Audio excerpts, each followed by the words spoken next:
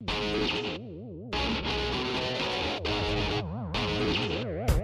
is SNY.TV's The Juice on the Cuse podcast, covering Syracuse basketball, lacrosse, and football.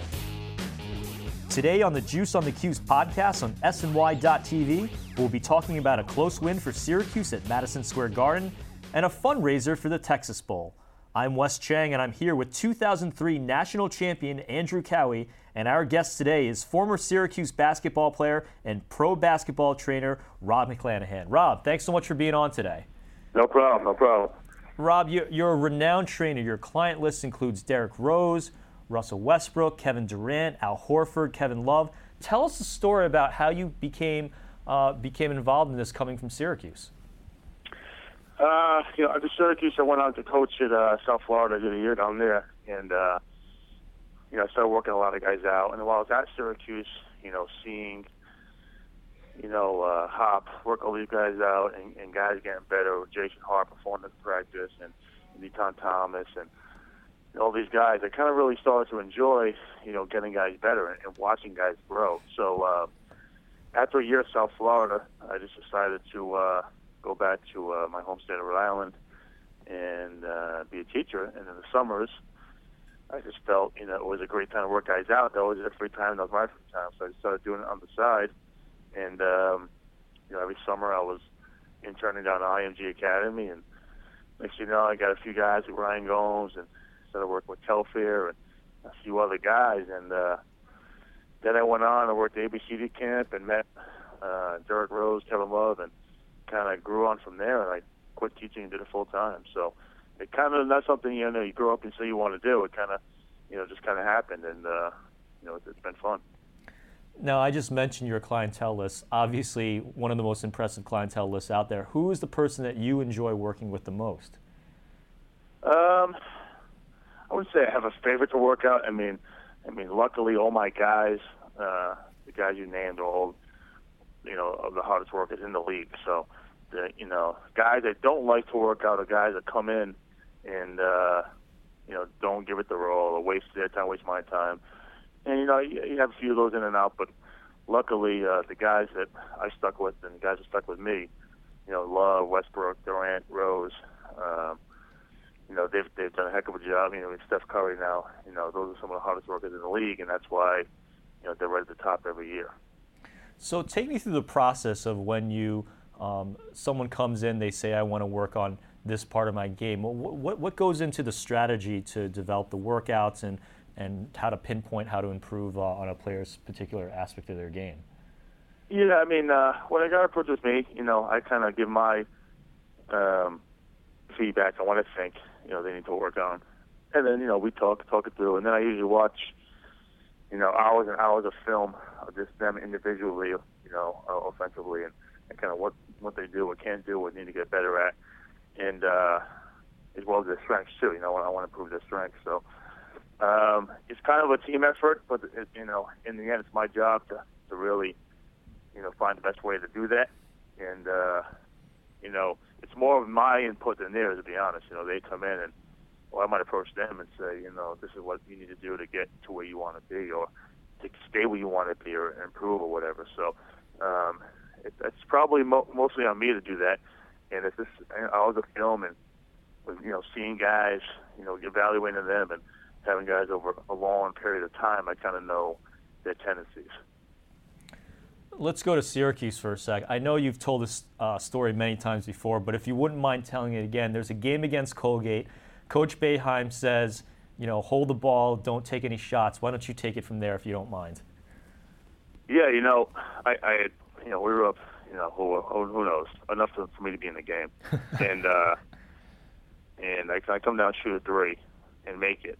So that was all right because, it was a minute left, and I shot the ball, whatever. So now we get the ball back, and we're up 3 more points, and we were when I get in the game, shot clock's off. And most people would assume, I'm happy, I got my three up, I made it. Let's call it a day and get this win. I decided to, what the heck, take another one. And I don't even know how many people were watching, because I think people were just assuming I was going to dribble the ball out. So, and not only did I shoot it, but it went in again. And I remember, after the game, Coach Bayham and Hop kind of smirked at me and kind of like, what the hell are you thinking? And I remember just saying to Hop, what's going to do, not play me? So it was just kind of funny how it worked out, because I just kind of wanted to take advantage of my limited minutes. So I did that in 2 threes in about a minute. So one of the things I learned from Rob, Rob was a senior when I came in as a freshman, and one of the key assets I learned from him is he told me, don't try to run a play when you get in the game. Just get in there and shoot. You got 2-3 minutes. Time is limited. But what a lot of people don't know in terms of Rob, there's a lot of big-time Cuse fans, diehard Cuse fans, and Rob was a roommate to one of the special Syracuse players, I think it's Syracuse history, and the great Billy Seelick.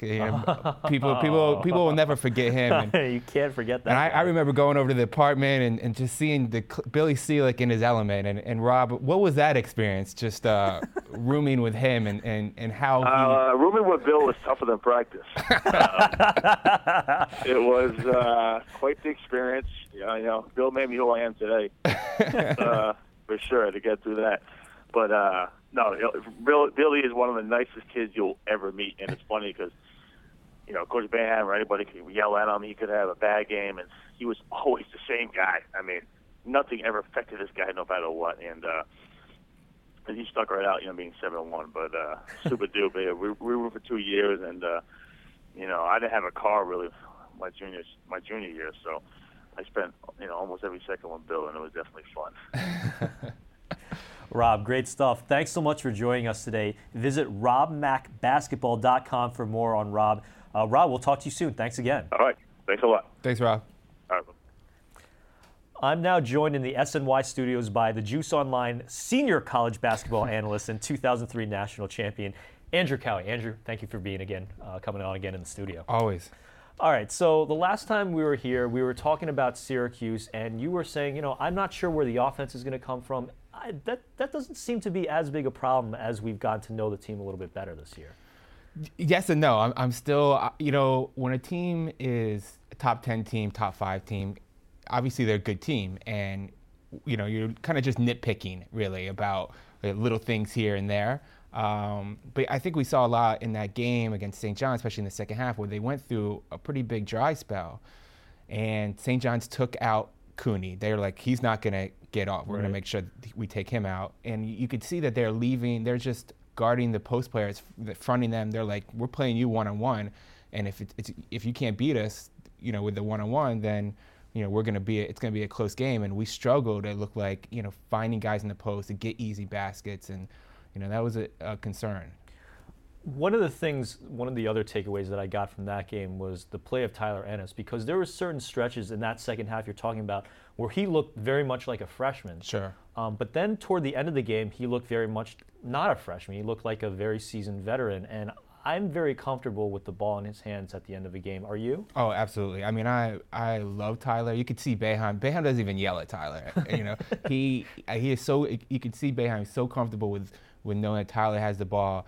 And if you watch, I love watching him play, because if you see how he plays when he doesn't have the ball, it's almost like he sees things happening 2 or 3 plays ahead.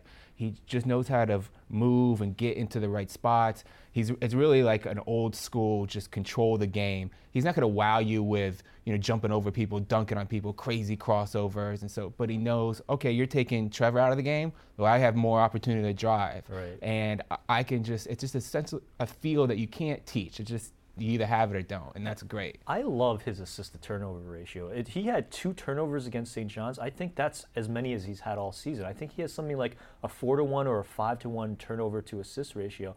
He always looks so calm. He never looks flustered. He never looks in a hurry, which is the important part. Yeah. I ran into Bill Raftery during halftime, and we were just talking about Ennis, and he said, he's so under control, yet he plays so fast, and I'm so impressed by him. Yeah, it's something I don't think you can teach. It's just, you either have it or you don't, and he's just that special point guard where he understands the game, can control the game the way he wants it, dictate it, and it's nice to have at end of games when it's close, it's 2-3 point in one possession, a turnover can change a game. knowing that the ball is in his hand makes everyone feel more comfortable for sure.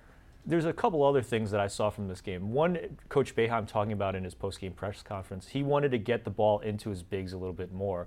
Not so much Kouwe, because Kouwe just struggles offensively, but Christmas and Coleman, he feels like he can get a little bit more out of them. Do you see that? Would you like to see them get the ball into the post a little bit more? Well, yeah, I think the reason he said that is what he was seeing is that they were fronting the post, and there was with no help defense. So it was just like all you gotta do is throw over to the guy, and it's an easy layup, and we couldn't get it done. I don't know if it was just not the ability to make the pass, or Christmas wasn't posting up right.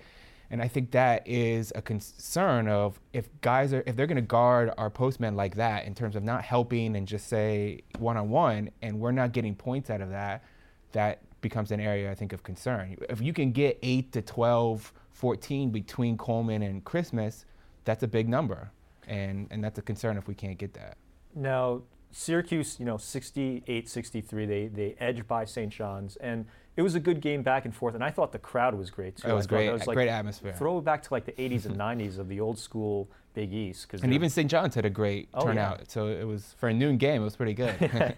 But now they go back, I guess they play High Point. We're not worried about High Point. They're going to beat High Point. We're not worried about that. The game after that, old school Big East again, they play Villanova. Villanova is a top 10 team. So long as they don't lose this week, they're going to continue to be a top 10 program. How much do you look at that as a barometer of what this team is going to be? Or have you seen enough, or would you like to see the Villanova game? How much do you read into that? I don't read too much into it. I think it's just looking forward to it as a fan. It's a great game. You learn a lot. I mean, I think we learned a lot from just St. John's in terms of, that go-to score. CJ stepped up a little bit, but he also had a lot of turnovers, crazy turnovers when that probably shouldn't have happened. And you got to clean that part up. And I think each little game, we're going to learn a little bits of what our tendencies are and what our inefficiencies are, which hopefully will be key come late February and March. So these games are just perfect to just learning more about the team and being ready for when it really counts come tournament time. We were actually talking about this a little bit before the show, where CJ had, I think, 2 or 3 just uncharacteristic turnovers. He just dribbled the ball out of bounds where he'd lose the ball, and then he missed 3 free throws down the stretch at St. John's. I think that's an anomaly. I mean, he also hit 3 very clutch mid-range jumpers too. Absolutely. But do you take away anything from that at all? I just take it away as, I mean, obviously those type of turnovers, kill. Really, when it's that possession, it really matters. You hate to have a bad turnover like that. A missed shot's a missed shot. You can get an offensive rebound. You can get fouled. My biggest fear with CJ is he has such a great mid-range game. When they run isolation plays for him, he gets it face up, and he can pull up for that mid-range, and it's tough to guard. But what happens if they guard that? Can he post up and take a guy in the post? Especially the way that they're calling fouls now, get someone in foul trouble or get an easy foul and get 2 shots on the free throw, and is it always going to be a mid-range face-up game? That's my concern. And I guess, like you said, we're going to find out a lot more about this team as each game goes by. But that Villanova game, December 28th at the Carrier Dome, we're going to find out a little bit more. Absolutely, and it'll be a great game. Andrew, we're at the end of our show. Your closing thoughts? My closing thoughts is, it was great to have Rob on the show. Rob was very influential and helpful when I came to Syracuse. He was a senior and freshman and kind of a mentor and helped me do things the right way at Syracuse. And it's great to see where he has gone. He put in a lot of hard work. Obviously, it helps to be play basketball at Syracuse, but he really did a lot of it on his own and grinding it out. And it's just a great success story to see where he is, and it's awesome. I love the attention that he's getting for all his hard work. To piggyback on that idea, I mean, he was recently featured in Sports Illustrated. He's in Yahoo. He's on ESPN. It's really nice to see someone who's fine-tuned their craft and is really reaping the success that they've so well earned. Absolutely. All right, my closing thought is going to be on Sean Kouwe over at noonsmagician.com. He started a donation drive to send underprivileged youth to the Texas Bowl, and he's already raised money for 650 kids to go to the game. So he's going to keep it open until this Monday. I urge all of you who are listening, go to noonsmagician.com to find out how to donate. It's for a great cause, and it's going to help out a lot of the kids in the Houston area.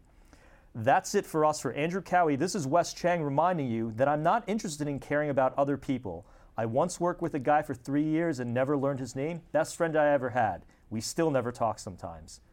You've been listening to the Juice on the Cuse podcast on SNY.TV, and we'll see you next time.